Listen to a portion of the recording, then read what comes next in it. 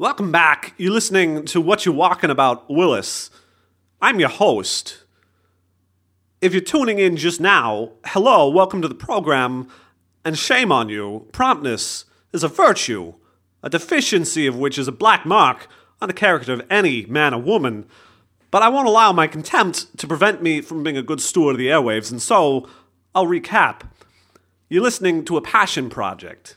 Based on my deep love, my admiration for the classic American television situation comedy, Different Strokes, a groundbreaking show. It had a great influence on my own career. Reruns provided solace, much needed in my darker times. Gary Coleman's work, a giant. I hear you laughing. I speak, of course, in the figurative sense. And it's in that sense, and that sense alone, that we define ourselves as humans. Even the tallest man, he can reach a light fixture, a low ceiling, but a figurative giant, he touches the stars. He touches our hearts. Gary Coleman was such a man. Now, there are those they call gentle giants. Andre, for example. Gary, though diminutive in stature, was a giant of a gentleman. An artist taken from us far too soon. Gary. Oh, Gary. You know, I've never been to Gary, Indiana. I've heard of it in a song once. I like to think it's a town like Gary, a small town with a big heart. Maybe there's a Coleman Street. Maybe the folks in that town own Coleman Grills. I'm afraid you've distracted me. Your tardiness, I've entered a reverie here. My thoughts have become disorganized, and now I find we're out of time. So next week, I'll discuss further my collection of Different Strokes memorabilia. As an example, I own a comb once owned by Todd Bridges. He no longer needs it, of course. His Willisian curls now, like Gary, gone from this world. Next up is a crapshoot. I have nothing further to say at this time. Get out of here. Crapshoot, crapshoot, crapshoot, crapshoot, crapshoot, crapshoot, na crapshoot. Hey, welcome to the Crapshoot. I'm Josh Millard, your host. This is Jesse Holden, also your host. I'm also your host. Yes. We're recording this one atemporally. Can we say that, even though we're not going to say a number? No, I think that's this is episode number. You have no idea because we decided we're not going to say what episode number this is. Because the thing is, anybody who's been paying keen attention to these first few episodes that we posted them is probably aware by now that we recorded them weeks before they actually got posted on the website and on the podcast feed, because we wanted to sort of make sure we knew a little bit what we were doing before we started. And so there's a lot of discussion in the first few episodes of how we're still trying things out and we're not sure what we're doing, and no sense of like what the website would be called because we didn't have one. Right. It's thecrapshoot.net, by the way. Ha ha! Mentioning the website. Good work. Yeah, I'm feeling good about it. Or the poop emoji, the gun emoji, yes. .tk. Yeah, which is... I had my first tech support question about that today. But it's yeah. .tk, not .com. That's important. Yes. If you're using the emoji. If you got one of those 16,000 key emoji keyboards. But yes, so we're not going to say what episode numbers, because this is one, beyond the fact that we may just not know when an episode's going up, we could tell you the date. Today, right now, it's October the 23rd, in case you need to find out when this happened. But we might also just put this one in the can for a while, because we're so far ahead of our posting schedule. We're like a month ahead, which means if we record an interview with somebody... it's not like they could be dead by the time it comes out. Exactly. You know, it's kind of problematic. It's like, hey, thanks so much for coming on the show. Now wait a month. Mm-hmm. Why? Because our really, really important production schedule? No, it seems kind of silly. So we're gonna crank it down a little bit. So we'll probably be playing this even later than we normally would be if we stuck with our schedule, just so we can crank our schedule down a little bit closer-ish to real time.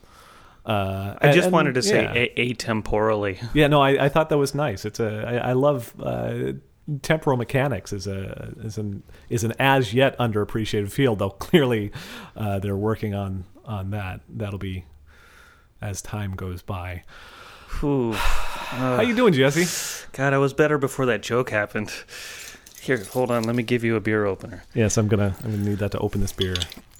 I brought some Pabst Blue Ribbon this time. I feel like we need to bring it down a peg on the beer. I mean, or up. I mean, you know, I hold Pabst in its own special category personally. I like Pabst. It's a perfectly nice beer. It's inappropriate it's to record a podcast. Sorry, I cut you off, but it's inappropriate to record a podcast in Portland and drink beer and not at least sometimes drink Pabst. I don't think. It's true. Well, it's a tricky topic because we venture into hipsterism and the idea of drinking it ironically, and it's not. I honestly didn't know about ironic PBR consumption until after I'd started consuming PBR just because it was really cheap at bars. Sure. You know, so it's playing in bands, and you know you're playing in a band, and you're going to make maybe, if you're lucky, if it's a great night, $20 a piece off it, and a lot of nights you'll make about $20 less a piece off of the show. Sure. And so you don't want to. I mean, I love good beer. We will discuss that later. I have some exciting good beer from Montana with us tonight, but if you just want to drink 3 or 4 beers while getting ready for and then playing a show, you want the beer that costs $1.50. So, you know, a pint of PBR, that's fantastic. That's beats the hell out of paying, you know, $4 for something a little bit more nicely made. It really is so much better to my palate than any comparably priced beer, and I don't even. I think it transcends, you know, social status a little bit. I think it's a safe thing to bring to a party, Is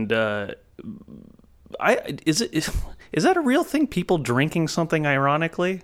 Well, I don't know. It's such a hard thing. I don't even think that's real. But then, I mean, that just that just launches me into my entire hipster argument. Well, and yeah, that's the problem, because like that's the thing. It's one thing to assert that people do a thing ironically. It's another thing to actually present concrete evidence. Because when was the last time someone walked up to you, and I'm sure someone out there screaming, "Oh, this totally happened to me," but still, proportionally speaking, when was the last time someone walked up to you and said, "Hey, just so you know, I want you to be aware that I am ironically doing this thing that I appear to be enjoying"? You know, no, right. We just sort of project that as a thing because people find other people's preferences. And plus, if you don't like it, why? I mean, would you really drink it just to make a visual joke or whatever the fuck I don't know. accusing these people of doing? Well, and there's they're drinking it because they like it and it's cheap, right? That has to be reason one. Well, you know, let's call back to what in a more temporally reliable universe we could say definitely was the previous episode, where we sat around drinking really, really shitty malt liquor stuff. Sure. Not because we thought we would particularly like it. I don't know if you guys expected to like it. I didn't expect to like it, but it was interesting to drink and it was kind of funny. So I think that's in the territory of what, practically speaking, drinking something ironically probably means. And people you think are doing that for Pabst Blue Ribbon? I don't know. They're ordering it every time, ironically. I mean, I don't that think every was more time. of a novelty because I under what other circumstances would I ever drink juice? I mean, aside from now every day, of course. The fridge is full of it. It turns out that was a life changer. Yeah, no, I think it's moreover it's my fundamental problem with even the very word hipster is that you're ascribing motives to someone that you don't know and you're projecting that onto them, and it's really it's so like ungenerous and reflective of your own kind of. I mean, I don't mean to put this on you in particular. I don't think of you this way, but there's such baggage of using that word to describe people or a group of people or whatever, and it's so like useless and unhelpful as a word in that way for that reason and other reasons. You know, it's a profoundly overloaded word. You know, and it's a tricky thing because, it's so easy for people to get into a discussion about something or other related to hipsters, but it's so hard to tie down exactly what is going on, like semantically and culturally there with that assertion. You know, it's like I've heard the argument made a number of times that hipster is basically a perfect, you know, sort of generic othering term because no one ever says, you know, hipster to refer to themselves. Exactly. I mean, people call themselves a hippie or a biker or any number of, you know, these like kind of social classification thing. But hipster, we pretend that there are people who think of themselves as hipsters, but there aren't. And we should modify this a little bit because I actually do know some people who do proudly and in a non-obnoxious way, you know, consider them hipsters. I mean, it's not literally no one, but it is the scope of people who basically think, I'm into hipster aesthetics and the hipster subculture. I think is a much smaller group than the group of people who other people would say, oh yeah, that's so hipster, or oh, that guy's such a hipster. You know, I think someone calling himself a hipster is just like giving up. I mean, Well, it's just like throwing in the towel and just saying like, you know what, if that's what you want to call me, that's what I'll wear that. I'll own that. You know what? I think part of it may actually be that there is something that people do like about the aesthetics of things that are associated with hipsterism. I mean, part of the thing, if you look at one of the things people talk about with like hipsters, is like hipster fashion tends to be sort of it might be sort of twee, or it might be sort of like intentionally retro or vintage, or various. There's things in there that are actually things that people would just totally legitimately say, oh yeah, it's kind of cool if it was just that thing by itself. But then you associate it with the sort of brand of hipsterism, and all of a sudden it becomes a criticism of it by association with that. So I think there's people who actually do like sort of like riding the fashion train, who identify that with hipsterism as a, you know, sort of neutral classification, who are like, yeah, no, I'm sort of a fashion hipster, without it being a self-deprecating thing per se. More just saying these are aesthetics that identify with that subculture as much as, you know, I can identify it. But it's all I mean, I'm just trying to, I guess, throw out a sop here to the people who are listening and saying, oh, but it's not no one. It's not right, no one. sure, Because it's not no one. But I think I'll totally buy that. The gulf between how people sort of casually throw hipster around and the people who are actually very concretely self-identifying as hipsters, there's a big gulf there. So yeah. Right, yeah, and it's just like this, it's such a lazy way of dismissing another person, and like you were saying, I mean, there's many problems with the term. A fundamental one of which is that it's just so like overbroad and includes so many like contradictory ideas that you can just kind of throw it out, and which is my frustration about just using it to other someone else, or to just kind of like dismiss someone else who, because maybe there is something that you don't like for whatever reason, right? Like maybe there's a mode of dress that's popular in your town that's really gets on your tits for some reason, whatever. I mean, but if that's what you don't like, say that that's what you don't like. Or if, you know, you don't like that people are wearing truckers' caps, just say, I hate that. You know? There's nothing lost in the specificity of saying this specific thing bugs me, instead of saying, oh, this thing is so foo. Well, what's lost is that you can't assume the people you're talking to are on your side. Whereas if you just say hipster, you're just assuming everyone's going to join in on you with the, hey, whatever the specific thing that bugs you is. If you don't like things that are, you know, people that behave in a particularly twee way or something, just say that. Or if you don't like people really like embracing the cool shit, the shit they think is cool, then say you don't like that and out yourself as an asshole. Because I think that you just it's I don't know, it bums me out. Hearing people say hipster bums me the fuck out. Well, and I would say I agree a lot with what you're saying. I would generalize this to be a complaint I have in general, and this sort of shifts over to somewhat to internet discussions, not necessarily because this is inherently an internet thing, but I think it's easy for it to be an internet thing, and I am involved in a lot more internet discussions than random people complaining about stuff in person, I guess. It turns out. But the tendency, I'm always so much more interested to hear someone say, I don't like this, and let me tell you why, than to hear someone say, I don't like this. You know, it's like, who's with me? Yeah, who cares if you just don't like something in a way you're not substantiating it? Unless I'm conducting a poll, I don't need to hear that you just don't like something. It's okay for you to not like it, but you don't have to tell me. You certainly don't have to tell everybody in the figurative room in a discussion on the internet. I mean, I really genuinely get a lot out of hearing, hey, I don't like this, and let me tell you several reasons why and substantiate my reasoning. Let me ground my criticism or my dislike or my negative reaction in some sort of personal context or some sort of cultural context, so that we're having a conversation about some sort of scope. You know, that's great. This sucks is not great. This sucks is just you venting spleen. You know, it's like, you know, tell me why it sucks. You might actually be interesting when you're explaining your negative reaction to something, but just being blah, you know, keep it to yourself, you know, have a thought. Yeah. Express a thought, you know, I mean, that's the thing that maddens me a lot about, it feels like a weird verb to use in a general context. That's a thing that does. Madden 2013 is our sponsor of this. Okay. Yeah. Check them out. They've got all the players, all the lineups, all the John Madden quotes. No, it drives me a little bit crazy. It'd be one thing if everybody who I heard just sort of do the "this sucks and I'm not telling you why" thing was just actually a stupid asshole who wasn't capable of substantiating an opinion. But the thing that really drives me crazy sometimes, specifically in my capacity of my job as a moderator, is when people who are actually smart enough and thoughtful enough to make the case just don't. Right. Like, you're going to come somewhere where you know people like having intelligent discussions, where people like sort of digging into the details of something. You're going to have an opinion that's based on some expressible, substantiatable, series of experiences you've had and whatever, and then you're just going to decline to go there. You're just going to take a shit, and then maybe someone will call you on it, and after that, maybe you'll turn around and say, "Oh yeah, no, actually, I've got a reason for my opinion, and here's what it is." Just start there. Don't Right. take the shit, get called on your shit, and then defend your shit. Just start by actually, having a conversation. Just jump right in with some actual substantial thoughts.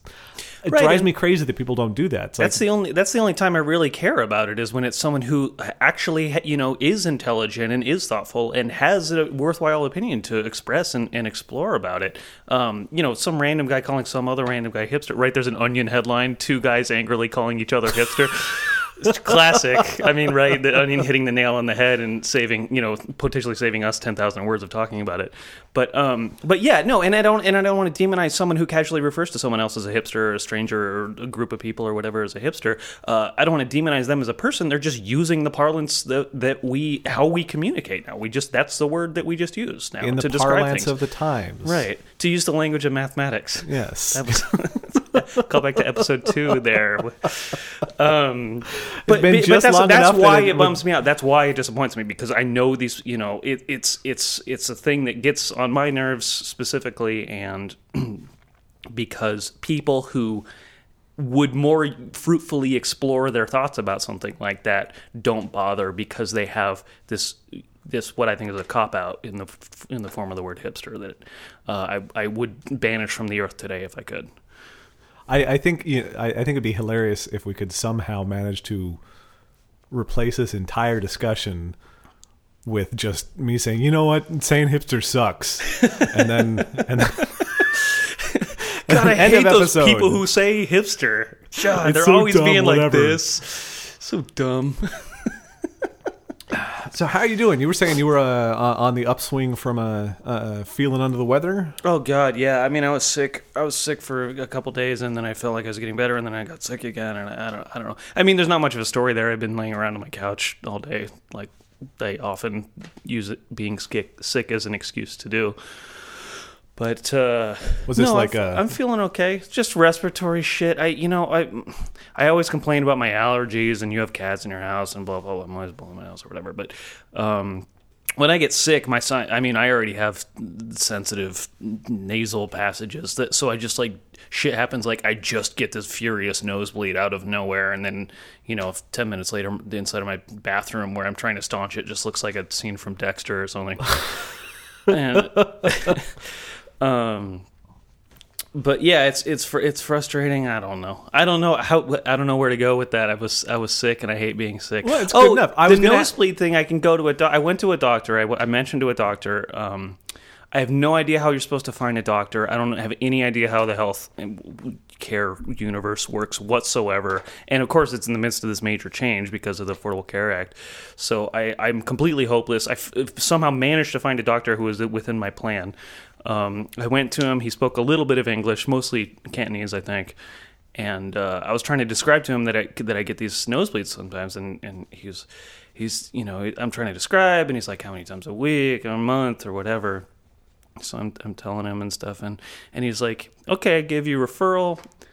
And I was like, what's this? He's like, they put lasers up there. And I'm like, they put lasers up there? And he's like, yeah, when the blood comes out, and he's like, whatever, I don't want to, imitate his broken English, but he's basically like telling me they're just going to shoot a laser up my nose and cauterize whatever blood vessel is nearest the surface in that area or whatever. So, yeah, so I'm going to get, maybe, why not? I'm going to try and get some lasers shot up there. Yeah. I kind of don't, I can't say money is no object, but I'm willing to plop down some cold hard cash to get lasers up there. It's you just look out if the assisting nurse is Farrah Fawcett, and this is a reference that I don't get. Logan's Run. Shit. Yeah. He goes to get the facial reconstruction surgery because he's on the run, and then what's his face? Basil from Austin Powers. I love this guy, and I can't remember the actor's name, but he's the doctor, and Farrah Fawcett was the nurse, and they try and murder Logan, and the doctor gets murdered instead. And it's such bummer. a spoiler alert for Logan's Run. If you haven't seen it. Also, spoiler alert, if you haven't seen Logan's Run, go watch Logan's Run. It's classic. It's amazing.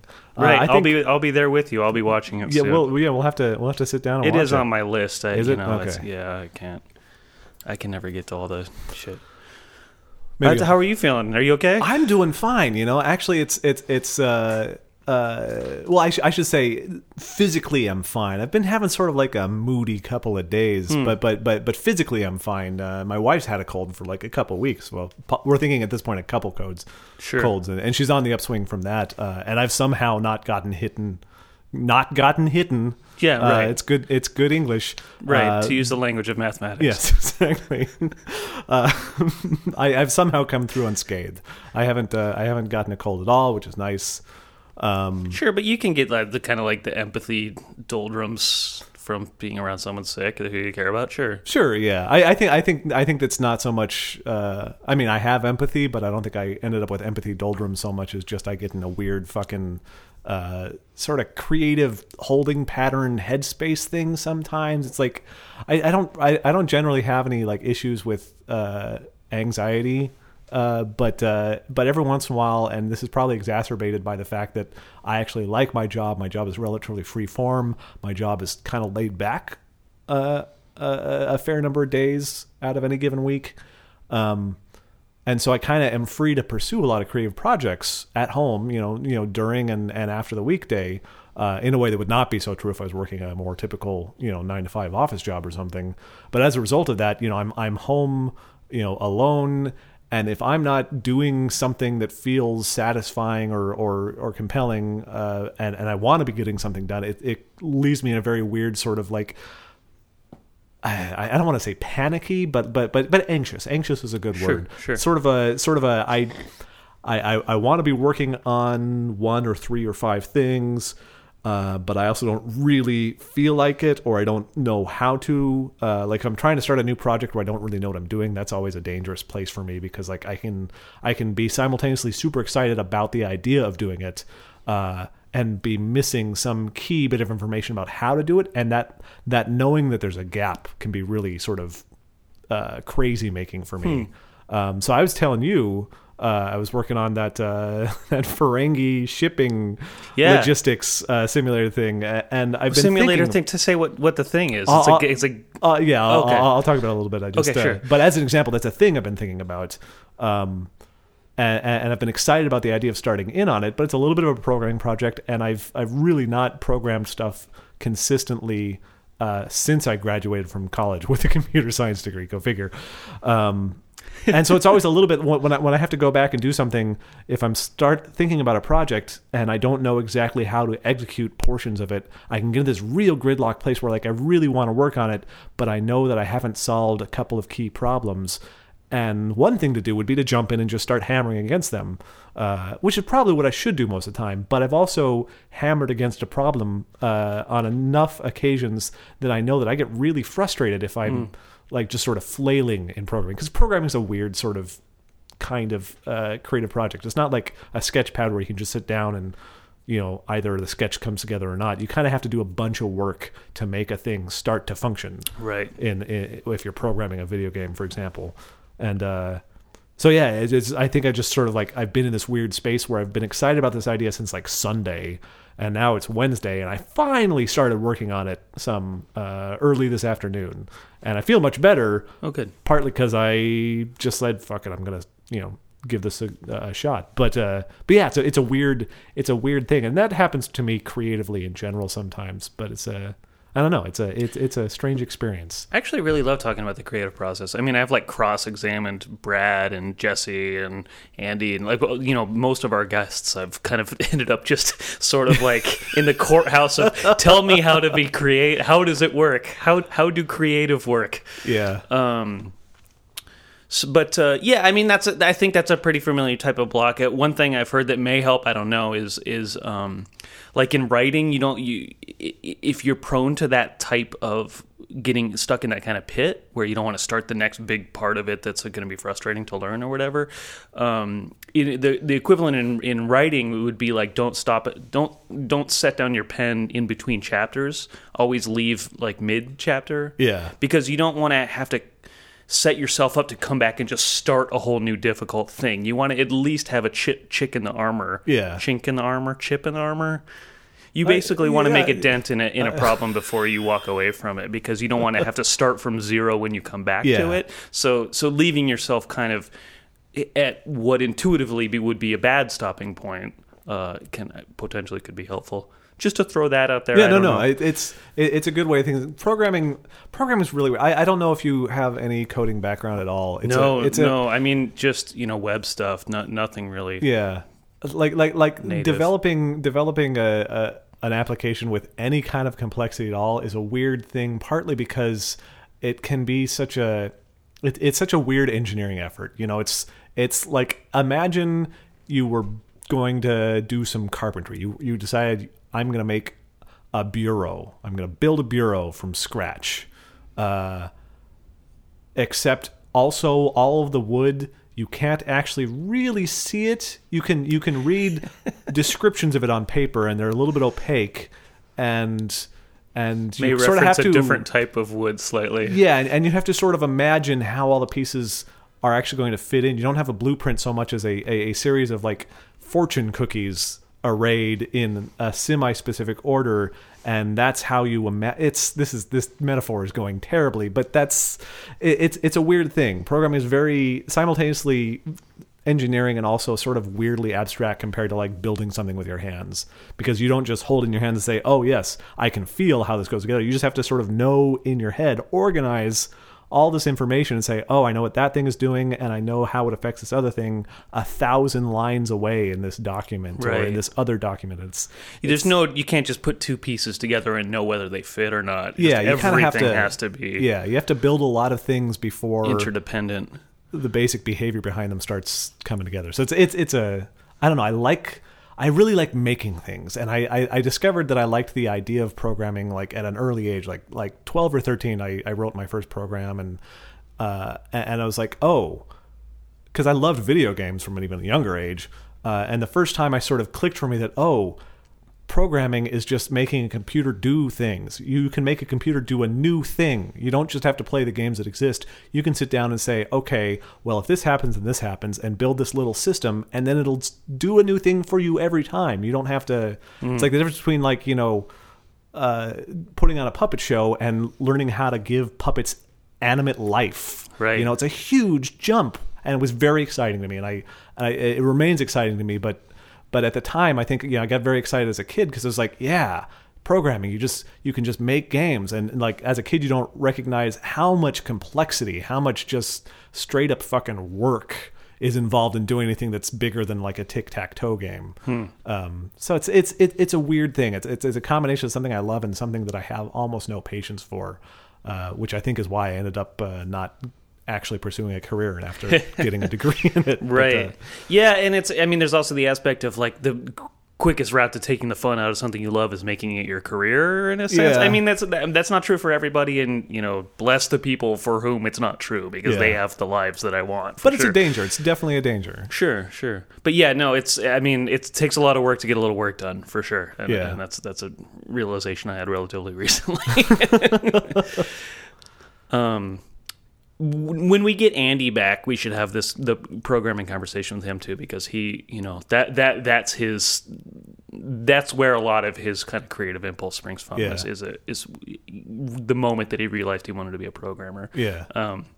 So it'd be really, or maybe we've already had that episode by the time people are hearing this. Who knows? Because who knows? We're lost in time. We are lost. We're adrift in time. The continuum. Yes. Maybe this is a good moment for a break, and then we should come back, and I want to hear more about the specific project that you're working on. Oh, absolutely. Should we break to anything in particular? We didn't think about bumpers ahead of time, but if I had my druthers, we could use. Have you ever seen that YouTube video that has the girl singing "It's okay to not like things. Oh, yeah. It's okay, but don't be a dick about it. It's, yes. It so summarizes my feelings both on the internet discourse and this anti-hipsterdom thing, that if there's any reason we can get that next, let's hear it now. Otherwise, maybe we can just use us having just sung it together. Yeah, or we could even record our own version. Yes. We'll see. All right. Well, we'll be right back.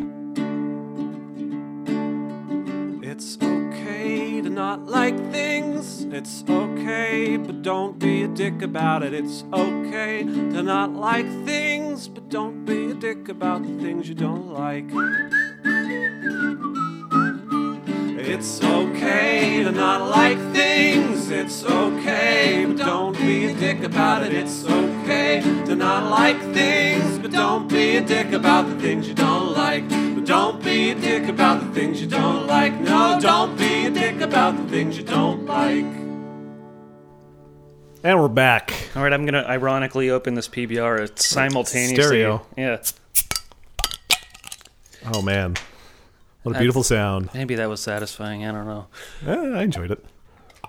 You know, I realized before we get into you were thinking of our listeners. I was being solipsistic. Oh, yeah, no, I accidentally thought of our listeners for a second. That's a mistake. Never. I realized I haven't had my phone off, so hopefully we're not getting. You don't have your headphones on, so Neither you're of not us monitoring. has been wearing headphones. We're not monitoring for. We're weird going noises. commando for this one. Yes. So if you've been getting horrible feedback off my phone this whole time, there's no way of knowing. I'll turn my phone off, but first I have to observe that on her second turn, my partner Whitney has played slanderously in letterpress. So I guess I should just go ahead and not bother opening that app ever again. Yeah, just never play again. I think that's your smart move there. We'll just never speak of this. Pull up Bobby Fischer and just hide in the bathroom or whatever he did that time. All right, so the phone is off. So hopefully, any feedback that has been. I mean, we've lost all the listeners at this point anyway, if that was the case, or even if it wasn't. But tell me about the game you've been working on, because I'm actually interested in that. Right. It's a Ferengi. My working title is Ferengi Express. And the backstory is this: not he's a Ferengi to be around or something. You're not going for a cheap pun with the title. Just put that one. You're not the Josh I married. Put that one down. Just put that one down. I think I had Ferengi Express : something at some point, but I can't remember what. So don't leave it at just Ferengi Express : because that's no good. That was what I was going to ask you earlier with the sick thing. Is like, for a little more clarity, like is it like a head sick or a butt sick? Oh God! And then you said it was nasal, and then I wanted to point out that an anagram of nasal is anals. So yeah. We can go somewhere gross later in this show if you want, though, because this is all entirely head sickness, so I don't have any nightmarish bathroom stories. But yeah, no, I got a good one if you want to go a little gross later. Maybe yeah. we'll hold on to that. I got one in the chamber, as it were. Topic.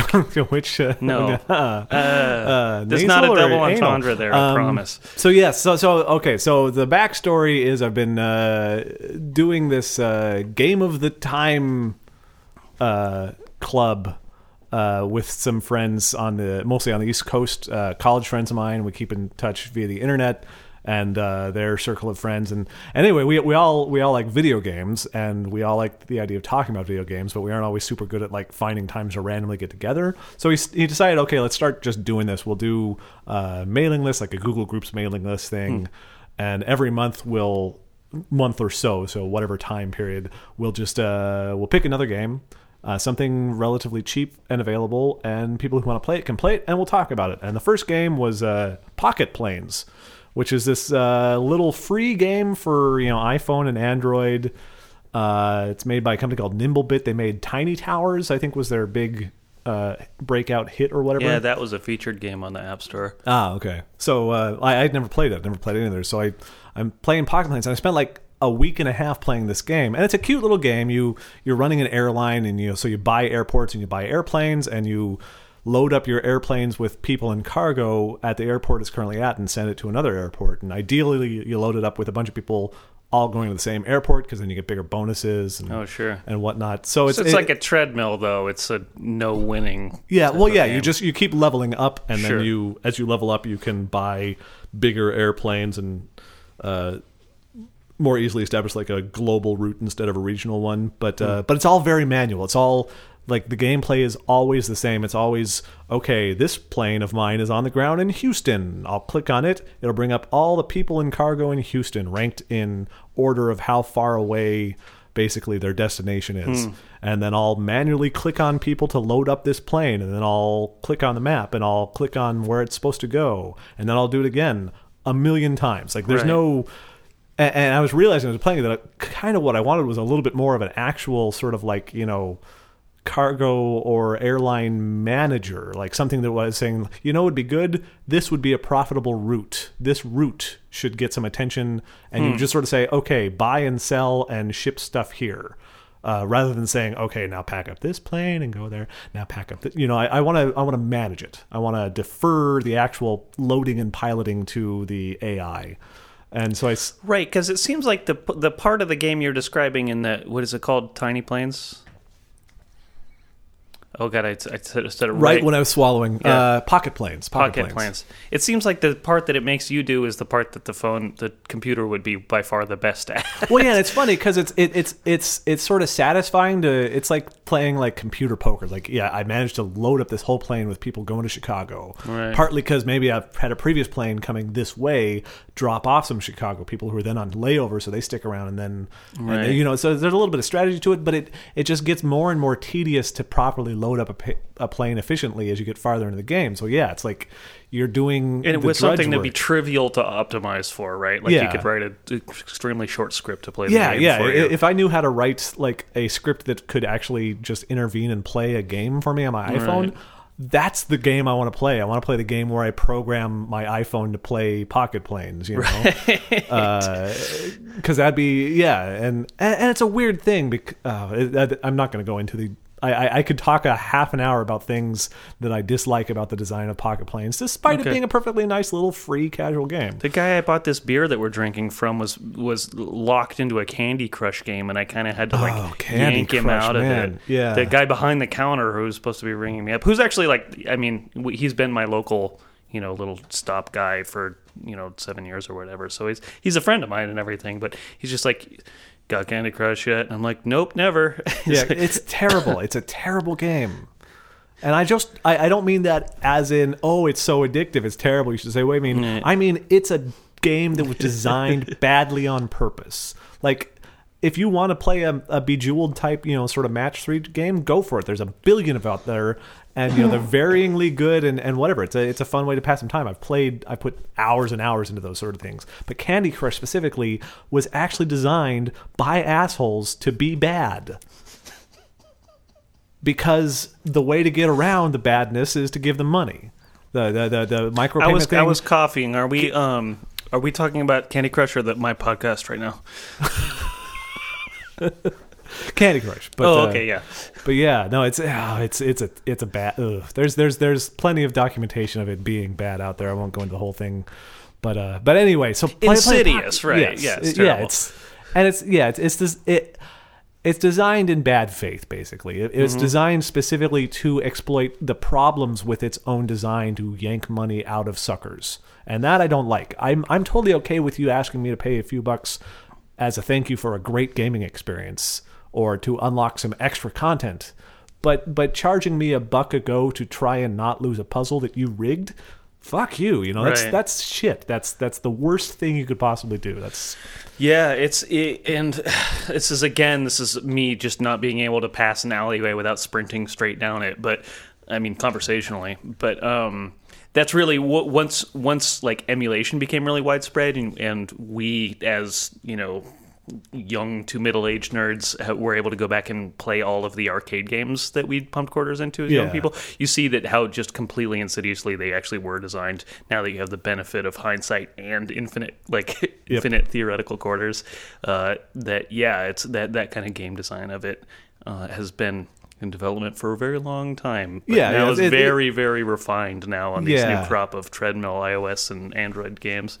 Yeah, it's not a new thing, certainly, but I'm really kind of unhappy with the current state of casual gaming embracing some of those. And yet at the same time, I play Candy Clicker or Cookie Clicker too. It's all right. But Cookie Clicker is great because there's no microtransactions and it's a self-aware deconstruction of the format. is my take on it. Man, we could really talk about Cookie Clicker. Josh is rolling his eyes really hard right now. I think we should wait for Andy to have the Cookie Clicker conversation. Oh, maybe so. We can just stow that one until that happens, which might have already happened because we're lost in time. Or sure, I'm glad we waited for Andy to have the Cookie Clicker conversation. We'll just edit whichever of those two fits. But I do want to jump back to, because you were just getting into the formative moment of your game. Yeah, so this Ferengi Express idea, riffing, I'm thinking off Federal Express there, so I'm violating two different trademarks. So it is a dumb pun, thank God. Yes. I really thought you were a stranger in Josh's body. I thought you just weren't happy with that. I thought you didn't think that was enough, and so you were like, no, you need to go farther. It's enough. It's so corny. I didn't even get it. So it could be like FEREX, fair X. So my thinking is like, I love the Ferengis. I love the Ferengis as an idea in the Star Trek universe, and I like the fact that Deep Space Nine actually tried to do something with them, whereas Next Generation, they just showed up occasionally as like these dumb villains, and they were really bumbling and lame.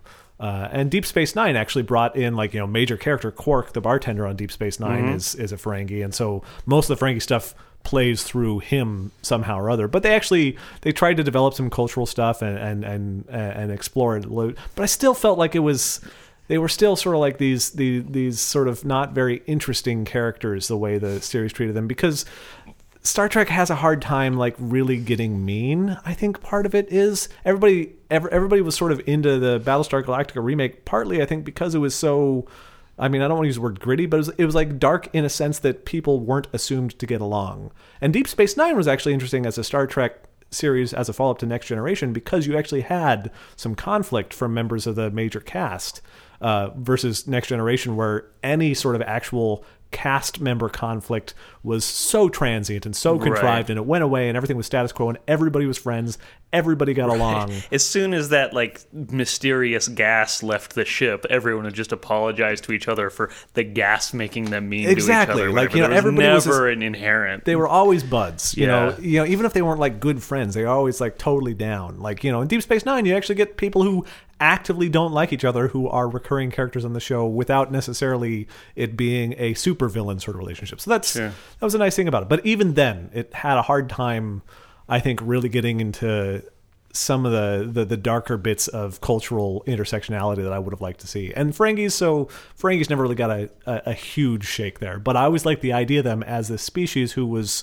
they're sort of in this universe that otherwise tends to have diplomatic and military standoffs, and then they're the ones who know that they're never going to win a fair fight, and so they're just trying to work the angles and get a vig off it and make some money where they can, and use other people's conflicts and other people's diplomatic shit as just a springboard to make some cash. And so I really liked that, and I think the idea of a galactic trade simulator where you're basically an entrepreneurial Ferengi trying to make some money off arbitrage on high buy, high sell low stuff between various systems, could be a lot of fun. It'd be a real simple way to sort of set up a sort of attempt to corner a market. And Ferengis are, famously sort of tenacious and a bit backstabby as well. So you would be trying to simultaneously make a big name for yourself and also not draw too much attention. I think there'd be you could try and assassinate problematic competitors. You could hire bodyguards to try and not get assassinated by problematic competitors. Real sort of balancing act. And I think it could be funny and sort of satisfying in that I'm going to actually plan an empire rather than I'm going to physically load each shuttle myself sort of way. So. So I'm trying to figure out where to go with it, but I'm enjoying it. You want to buy low and sell high, though, right? Not the other way around, right? Whatever I said, yes. I mean, you were using the language of mathematics. Yes, so exactly. That was a classic Ferengi gambit. You switch the old switcheroo. I like the idea that there's a little there's gameplay elements outside of the strict transactional aspect of it. It makes me think of a game that I played on the Genesis that was one of my favorites called Mutant League Football. And it was on the surface, it was like a football game, right? You chose a play, you ran the play, you passed, you ran, whatever. There was audibles and so on and so forth. But there was this other team management aspect where all of the guys on your team were mutants and or skeletons or whatever.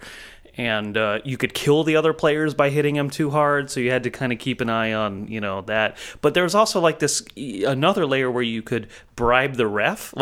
one of the plays you could pick was bribe ref, and then it would just kind of let you, for the sake of the play, it just let you freeform a play. But then the ref would call a penalty on the other team at the end of it. That was like 10-yard penalty on these guys for flicking boogers or whatever, and then you just get 10 yards out of it. And if the other person, for whatever reason, wasn't wise, the ref would continue calling penalties on the other team until there's a defensive play that's kill ref. And so instead of running the play, your team goes over and like murders the ref like on the field. And so it's like it's still within the framework of this football game, but there's also this kind of like I wouldn't call it a meta game, but there's like outside of the scope of running the play. Yeah, there's other like influencing external factors. Yeah, which I really like that idea. I like the idea of incorporating some stuff that gets outside. Like I don't want to just literally build a clone of one of those old insider trading DOS games where you're just watching the newswire and buying stock and that's it. I mean, I like the idea of that. Sure. As very much a central part of the game. But I like the idea of adding in some flavor and adding in some sort of outside the box approaches to things. So yeah, I've got a bunch of ideas, and that's sort of what I was talking about with it being, sort of in this deadlock, spinning my wheels sort of holding pattern thing. Sure. Is like, I've got a ton of ideas for this game, and one of the things that you can't do is just sit down and literally implement a ton of ideas all at once in a game. So what I did today was I sat down and I started like just building the very most basic demo stuff.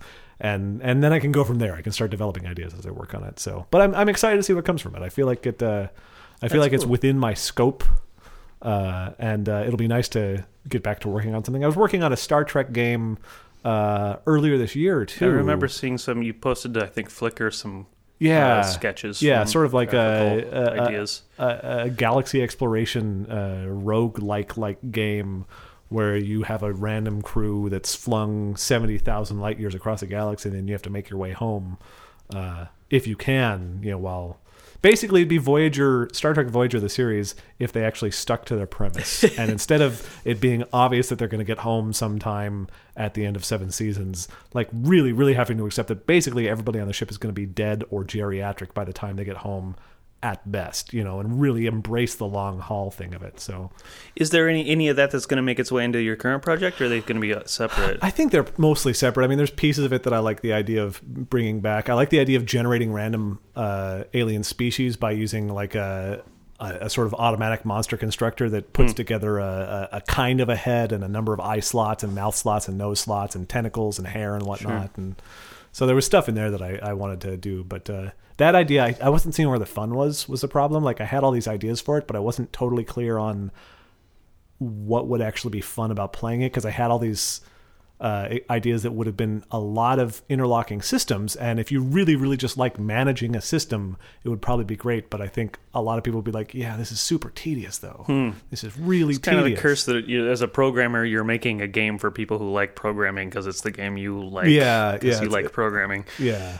I mean, there's nothing wrong with making a really weird idiosyncratic game specifically just because you think it would be fun to play, but at the same time, you kind of have to be, I don't know, self-aware about that sort of thing. So, well, I want to get into Deep Space. I mean, just to take that tangent, I do want to get into Deep Space Nine, and it's something I've been meaning to. I mean, I've watched Next Generation enough times to last several lifetimes, but I just never quite got my traction with Deep Space Nine, and I think it's one that, because it has kind of longer form storytelling and character development internally that doesn't really happen in a show like Original Series or Next Generation, that Deep Space Nine is one you kind of need to take more of a running start at. Kind of, yeah. Is that true? You have to just get a few under your belt. Yeah, I think there's a lot of value in it, just sort of like lowering your shoulder and just plowing through that first season, because they do nice things, and they really do slowly develop characters.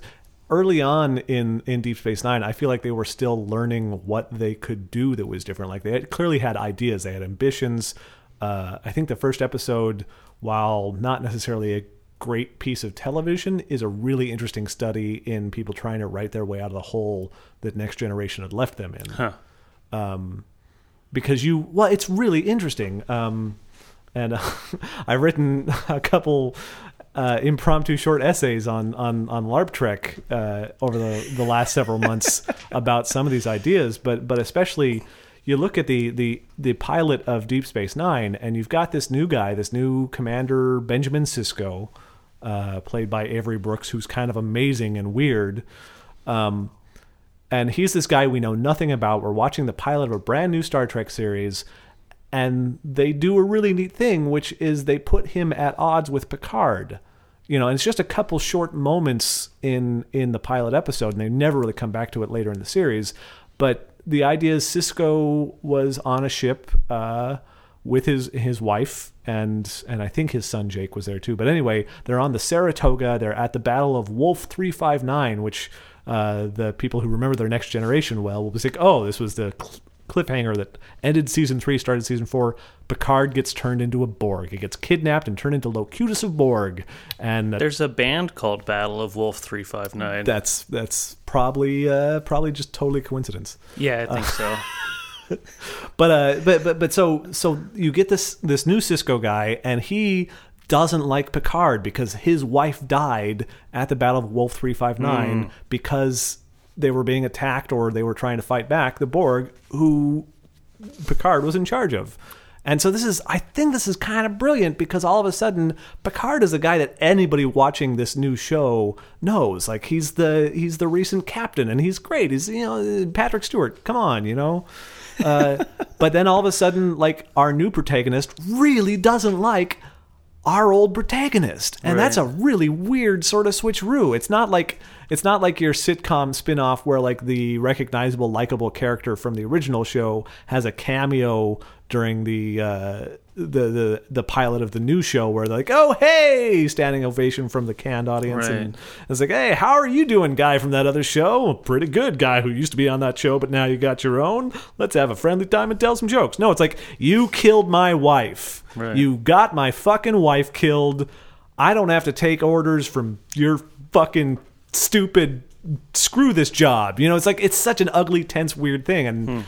And I think I think it really helps if you've seen Next Generation, you want to watch Deep Space Nine, like, go into it really thinking about that first season as a reaction to Next Generation and as a reaction to what Next Generation did to follow up on the original series. Because it's fascinating as a cultural artifact and as a writing process, even when sometimes the actual shows are a little bleh, because there's a lot of dumb episodes in the first season of Deep Space Nine. But it's really neat to think about as an extension of what had come in the previous several seasons of Next Generation, and then trying to be this new thing. And yeah, it really does warm up well. It's like a lot of shows, really, it sort of finds its feet in its first couple seasons. Is it one I can skip ahead in? I think you can. I mean, and then I'll circle back if I have sure. And I'm sure you can find sort of like essential episodes from season 1. If you just want to watch like the pilot and then a few other key episodes. Oh, sure. I mean, X-Files drew such a clear line between whatever they call myth arc episodes and Monster of the Week episodes, that literally every episode would just be one or the other. And if you just wanted the main narrative thrust of the entire scope of X-Files, you could just watch those 50% of the episodes that were clearly delineated as not even episodes. 50. I'd say like 30% were maybe Mythos episodes, and the rest were. But here's where that Star Trek. Here's the fundamental question I think about all the Star Trek talk is if their ships go warp 9, why do they ever use any other warp speed? They actually try and sort of address this later on in Next Generation. Actually, they're always going warp 3, or it's a real hurry, so they're going warp 7.5. Or it's just, if the ship goes warp 9, then go warp 9 all the time. What's your problem? The thing that came up was the idea, and it was never quite stated as an actual fact, but it was at least a theory, that actually traveling at higher warp speeds did sort of incremental damage to the space-time continuum. So when you travel at high warp speed through a region, it actually sort of created a higher proportion of like microfractures in the fabric of space and time there. And so once that became a thing, and this was like season 4 maybe of Next Generation, I want to say. It became a Next Generation, and I don't know why I'm not remembering this. Well, I think it got mentioned in an episode, and then like mentioned again in some other episode, and that was it. Okay. Like I noticed this like rewatching it. But they did briefly at least touch on it explicitly in the show with the idea that there was this sort of, environmental concern that maybe we should be smart about when we use warp and not just be constantly moving. I always preferred the idea that it just incrementally, like extra proportionally taxed their fuel reserves, which I think would be a much simpler explanation. Like, it would, except I think it's already been established canonically that their engines absorb the fuel source from the surrounding space, don't they? Or I don't. Well, I think Impulse could use like a scoop drive. The warp engines use the dilithium crystals somehow to power. I thought them. I thought that that's what the two giant rods in the back of the ship were like, also gatherers of that. The nacelles. The nubs I don't on the think front so. I think they nacelles. generate the warp field. This is wow. we are down the rabbit hole on this. I just want him to. I mean, it's okay. I get. I mean, if it was like a fleet of 70 ships that were all like just like cargo, like if they were all truckers, sure, whatever. They have a committee. They decide warp 6 is the best balance between speed and safety. Yeah. But the Enterprise is constantly racing around to put out fires. Right? It's an emergency vehicle. Well, and it's the thing. Even after they established, and then they just even then they're going like 7, 8. I mean, I get why they do it just for. I mean, it's such a handy convenience for just pure screenwriting approach, because you can literally assign a number to the importance of the event, right? But still, it is so dumb. It is like it's actively dumb because it's like Right. If it's it's like telling a fire truck to drive slower because it's more fuel efficient. Well, to drive to the fire more slowly. This is a corner they painted themselves into in the original series, and that's the big issue. It's not. It's not just that it doesn't make a whole lot of sense to not always go as fast as you can. It's that they set the precedent where they were always naming numbers on things. Because like if you just said full speed ahead and then said, okay, how long till we get there, and you give a number, fine. But once you start saying, let's go warp 9, now this time let's go less than warp 9, all of a sudden it becomes like, well, why aren't you flooring it? Which is it's exactly the question you're asking. Right. And the problem is they went and said what the number for flooring it is, which is terrible. Right. Like in a submarine movie, you don't have like, if you're going flanking speed, that means you're fucking going too fast, but you're pushing it because you need to. It doesn't mean you're going X miles per hour and let's talk about how fast we should be going compared. It's like, yeah, you don't get in the way of yourself. And that's a big problem with Star Trek. They're always throwing out like stupid tech numbers that they don't have the will or the desire to actually make coherent. Star dates are all over the fucking map. The size of computer storage, quads is they made the smart decision to use a fake unit instead of any actual unit, so they wouldn't say like, yeah, terabytes, that'll be huge forever, right. And then find out 20 years later that, oh, that's really not very big, and in the 24th century we're still stuck at terabytes. So they said like quads, but then they do like kiloquads, and then they do megaquads and gigaquads, and like Voyager goes from like kiloquads to gigaquads inside the span of that series, and they're a single ship stranded in space with no way to get like huge upgrades from Starfleet or anything. So this giant orders of magnitude jump in how much is too much for the computer to store, it all comes down, they fucking named it. They put a number on it, and don't do that. Just keep it vague. Just leave it alone. People may say it's really weird that they never put units on it, but they'll never be able to say those units are really, really stupid and inconsistent if you don't name the units. Just leave it alone. Come on, guys. What are you thinking? I'm going to give a seminar. Who knew you were into Star Trek at all? Yeah, I know. Go figure. What is this about? This is a good moment for a break, I think. All right, we'll take a quick break.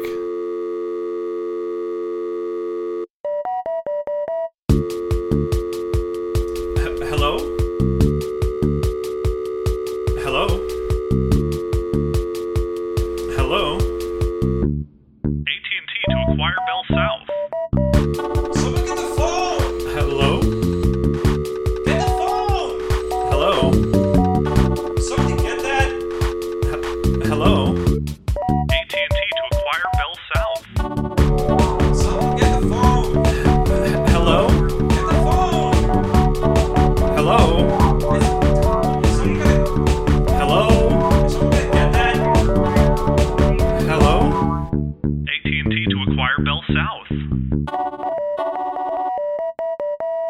And we are back from whatever that was. Maybe that was lost in time too. Maybe that was just the yawning, sucking void of atemporality. Just a whooshing noise for like 45 minutes between segments. 45 minutes would be a little long. You get these YouTube videos that are like 10 hours of just the hum of the Starship Enterprise. Oh yeah, no, That's soothing as fuck. I watched like at least 15 minutes of 2 hours of Axl Rose asking for some reggae the other day. They're doing it was just like concert footage from, they must have been doing Knock on Heaven Doors, which I gotta tell you, there are a few covers I hate more than Guns N' Roses' cover of Knock on Heaven's Door. Really? Yeah, I can't fucking stand it. Oh, Well, man, I love can't that stand song. I can't stand Axl Rose in general. Oh, I love and Axl Rose. I love that song, but I love that song, and I know it is like a Dylan song, and I've heard other covers that are fine, but just Axl Rose just knock. It's like, fuck you. You were at the other end of the stadium from where that pitch should be being thrown. No, you're just. I agree, but I heard it as a Guns N' Roses song first. See, I can understand that. For me, I never heard anything from them that I liked better than anything else I could possibly be hearing, except I will say. Hold on, I have to figure that sentence out. It's going to take me a few minutes. I'm not sure. That may have been a Klein bottle of a sentence there. It may not be orientable. Little topography humor. But wait, what? It's a who's what's it? It's like a Mobius strip, but as a jug, but as a singer. Or sentence. That was the word. Where was I going with this? Yes. I said yes because I thought I would find it by the time I got finished with the sibilance on that. But Axl Rose, don't like Axl Rose. Yes, right. Sweet Child of Mine. The guitar riff on Sweet Child of Mine, I will listen to that whole song just for that, and I'll put up with fucking Axl screeching like a injured dog. You don't think that the moment in a November Rain video where the guy dives through the cake is the pinnacle of all human endeavor? I never saw the video for it. You've never seen the video for November Rain? I didn't have cable growing up. I saw MTV. I didn't either, but I found a way to see that video because I'm a citizen of the human race. Well, I also didn't like Guns N' Roses, so it's not like I was going to go out of my way to try and track it down. So, but yeah, no, I've never seen it. Oh, well. Your loss, I guess. Yeah, I guess. I mean, a loss of your humanity. I feel like I should track it down somewhere. I believe strongly in pop cultural literacy. Like, I like to know what is out there in pop culture history. So I'll get around to it at some point. But there's a lot of it to get through. If there's a list in the universe that November Rain is on and it's not at the top of that list, then that doesn't make any sense to me. Yeah. Sweet November. Fucking that guy. I hate him so much. I hate him. I just I really don't like. I used to really dislike Neil Young, like not on a meaningful level, just like I didn't like the sound of his voice, and I never listened to his music because I didn't like the sound of his voice, and then I got a cover challenge or something on Metafilter Music a while back, sometime last year I think, to cover Old Man. And I was like, I fucking hate Neil Young, no. And I sat down and listened to it, and I actually listened to the recording for the first time. I was like, this is actually really nice. I mean, I still don't really like his voice, but this is a really nice arrangement. Everything That's besides the Hey guy's Old voice. Man, Take a Look at Your Life.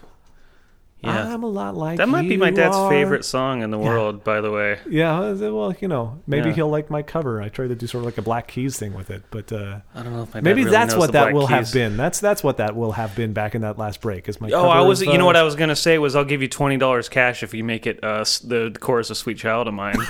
And I think if you get it short enough, we can defend it on. I mean, it's fair use since we're creating an act. A critical. It's a transformative.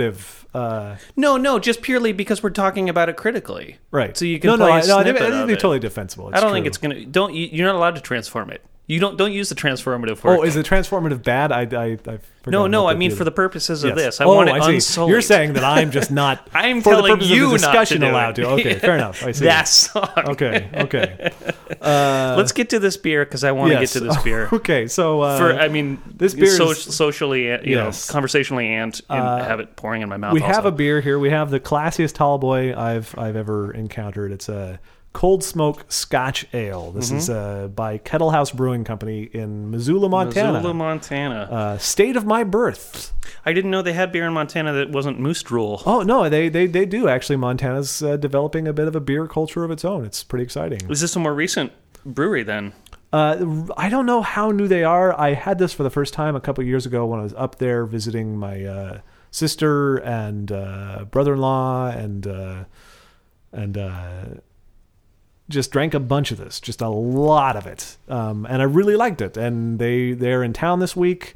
And last time we got up there, I had brought them some dog bones. So I was like, hey, okay, this time you can bring us some beer. And so they brought us some of this beer that I haven't had in a couple of years. And I'm just so pleased to have some of it around the house again. Yeah.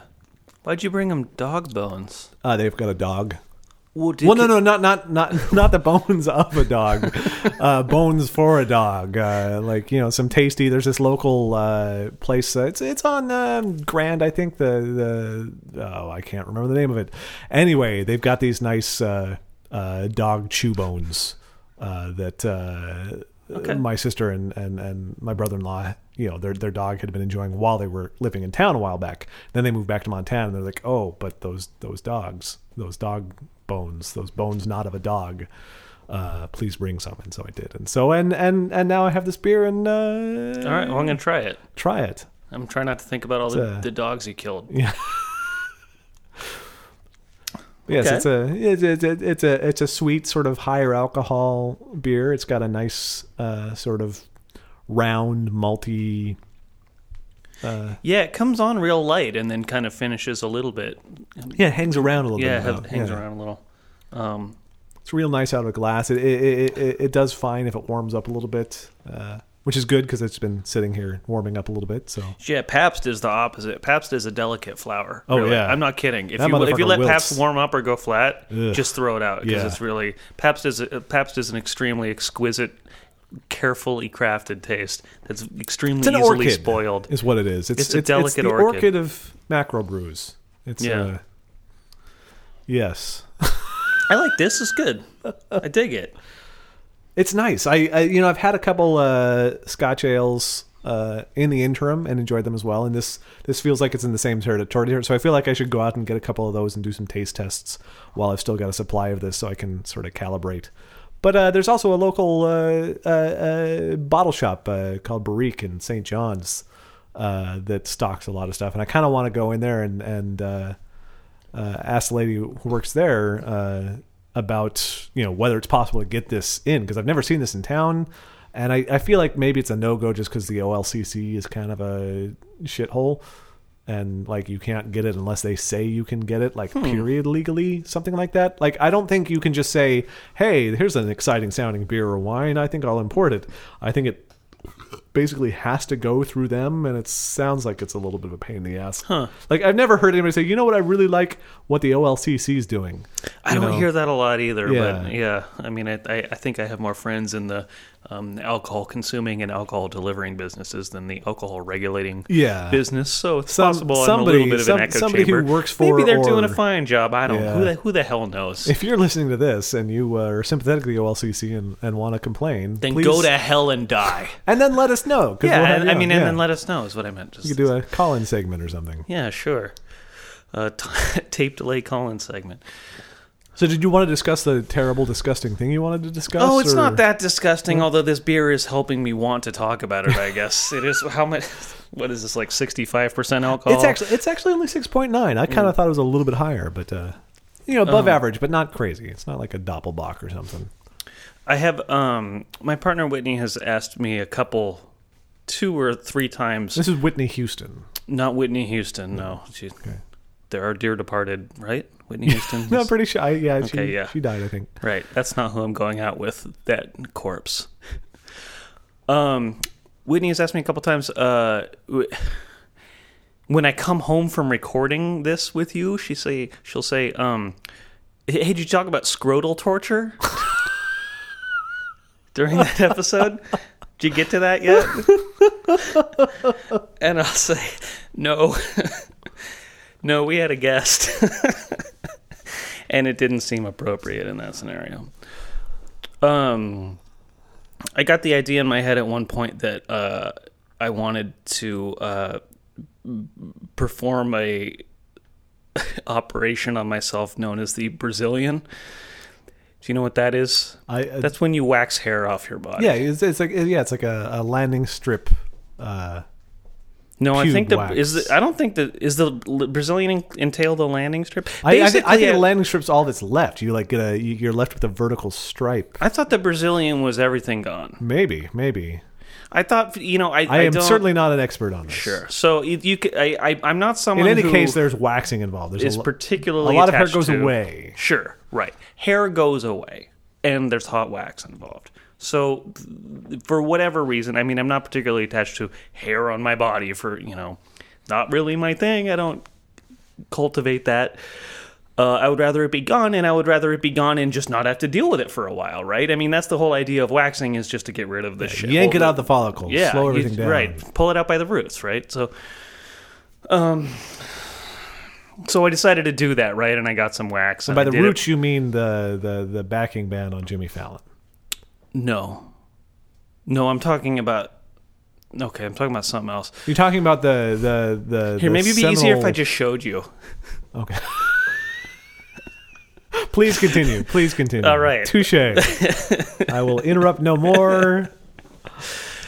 So what you do to wax hair off of your body is, I'm sure you can imagine, at least with the kit that I got, is I'm assuming it involves some wax. You're right. You get some wax. And then you get some oil, some skin oil, and you put the oil on your skin first so that the wax doesn't bind to your skin, because if you fail to do so, as I found out the hard way, it's like ripping off a Band-Aid that's like super glued to your skin. It's very difficult. So you want to you really want to coat the oil on there before you get started, and then you heat up the wax in a little plastic cup in the microwave, and then you just... Like so much heroin on a spoon. Yeah, so much heroin on a spoon. It comes with a little wooden spoon, the kind you might get in the old days from Baskin-Robbins or something.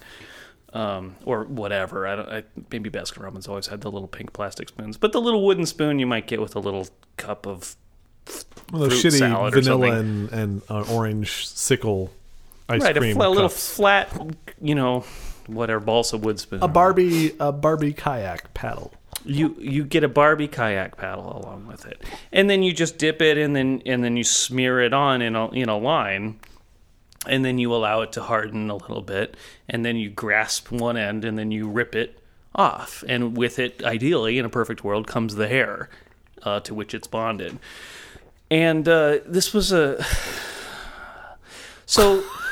I go in with the best of intentions. I'm in such terror of how you land. There's really this story. there's really no horrible nightmarish outcome. It was just an unpleasant experience that I'm going to describe. So when you're doing, okay, maybe I should take my pants off, because there's two separate, there's two types of hair removal sections of that area of your body.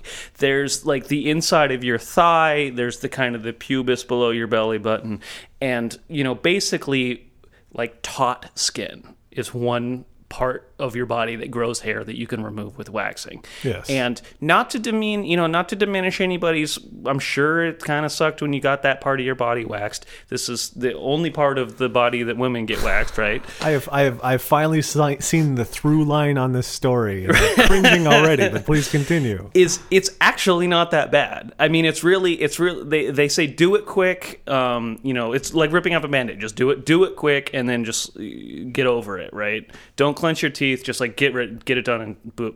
And it's actually not that bad. It's whatever. It's not something you would do for fun or whatever. But it's like jumping into a too hot tub. I mean, you're like, oh shit. I would rather do it than jump into a too hot tub. Yeah, It's okay. really. I don't find it that unpleasant. And so I think that for most people, like this famous scene in the 40-Year-Old Virgin where they're ripping the hair off his body and he's just screaming bloody murder or whatever. I'm sure it kind of sucked, but it's really not like something that you're just going to be having nightmares about later.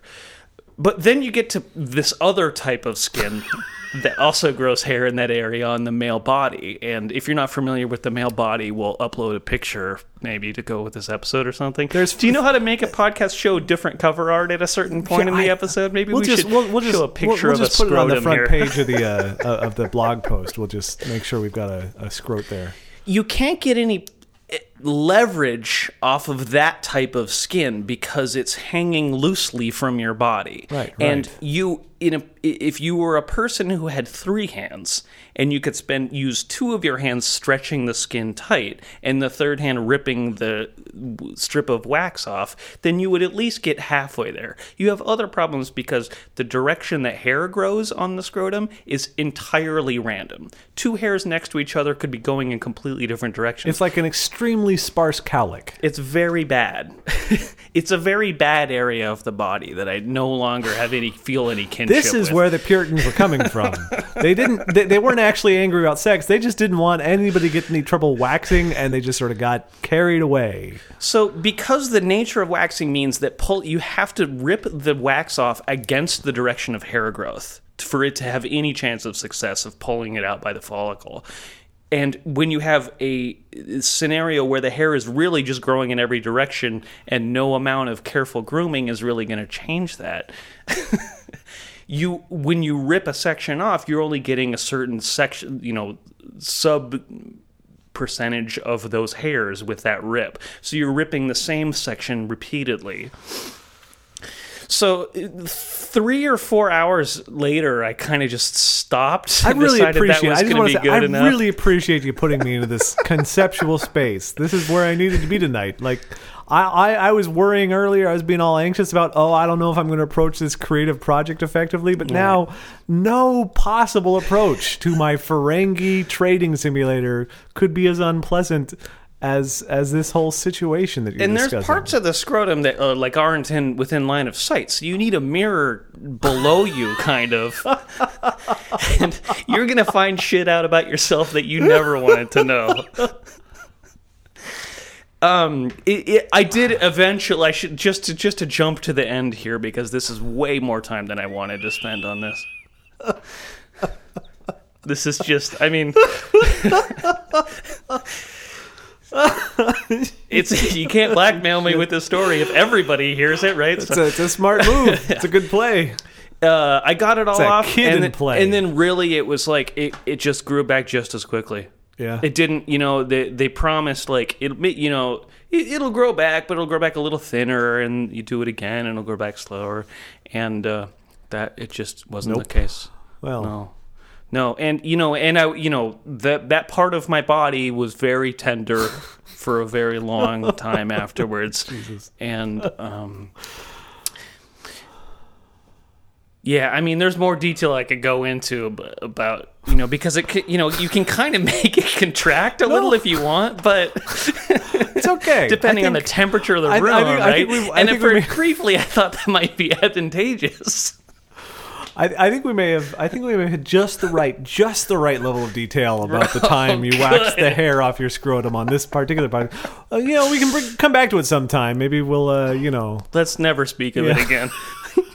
I don't think we've had a empathetic toast on the podcast before, but wherever we are in time, cheers. Jesus Christ. Yeah, wow. It would never occur to me to go there. I kind of have a mentality that I'll do anything once. I appreciate that. I can't apply that to everything. I will obviously, do a lot of things once. Right. I don't think I would. And let me say, if you're ever annoyed by the hair on the inside junk of your leg as it's chafing against that other hair or whatever, just wax it. Fuck it. I mean, why not? It really is not that bad. Sure. Yeah. No. I can believe it. But there is a region in which it is extremely bad. To the point, maybe just get out a razor or something and or have a professional do it and just take a bunch of drugs before you go in. Like, just drink a whole bottle of NyQuil. Well, and just and sleep the through nice whole thing is, compared to like getting a tattoo, there's not any bleeding involved, ideally. So it doesn't matter if your blood alcohol's thin. So Josh, there is bleeding involved. Oh, Jesus Christ! You got anything else you want to talk about? Never again.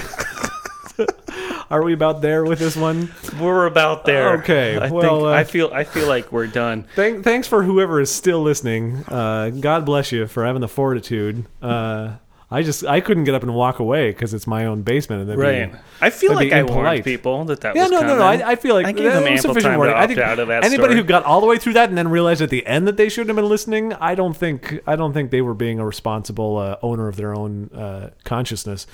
I don't think so either. Yeah. So, I feel like we should be talking, I feel like we should do the spiel at the end, maybe even at the beginning episodes, but it's too late for this one, obviously. But, go to the website, thecrapshoot.net. Look us up on iTunes, Crapshoot, The Crapshoot. So far, we are really owning that. I think there's been a couple episodes of other podcasts that have used the word crapshoot, but otherwise, it's really all us. Fuck anything else called The Crapshoot. Yeah, we're alpha. We're Crapshoot Alpha. We're seriously, yeah. We're Crapshoot Prime. Exactly, yeah. We're the Crapshoot. Yeah.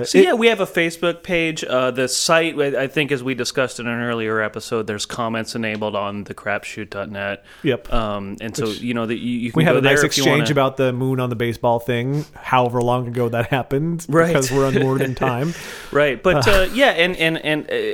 it is helpful to the visibility of the podcast. So if you want more people to hear that heinous story about my nether regions, leaving a review or a rating will surface the podcast more. I mean, leaving a rating is so easy. You lazy assholes. Just go click on the star. Maybe at 4, maybe at 5. I'm not telling you what to rate it. I'm just saying. I'm having second thoughts. I don't think we should tell people to rate the podcast right after that last story. When you rate the podcast, try and take a step back and just think more about the entire thing. I mean, give it a 1 or 2 star if that's how you feel. That's fine, but don't rate it based on that story. I promise I'll never do that again.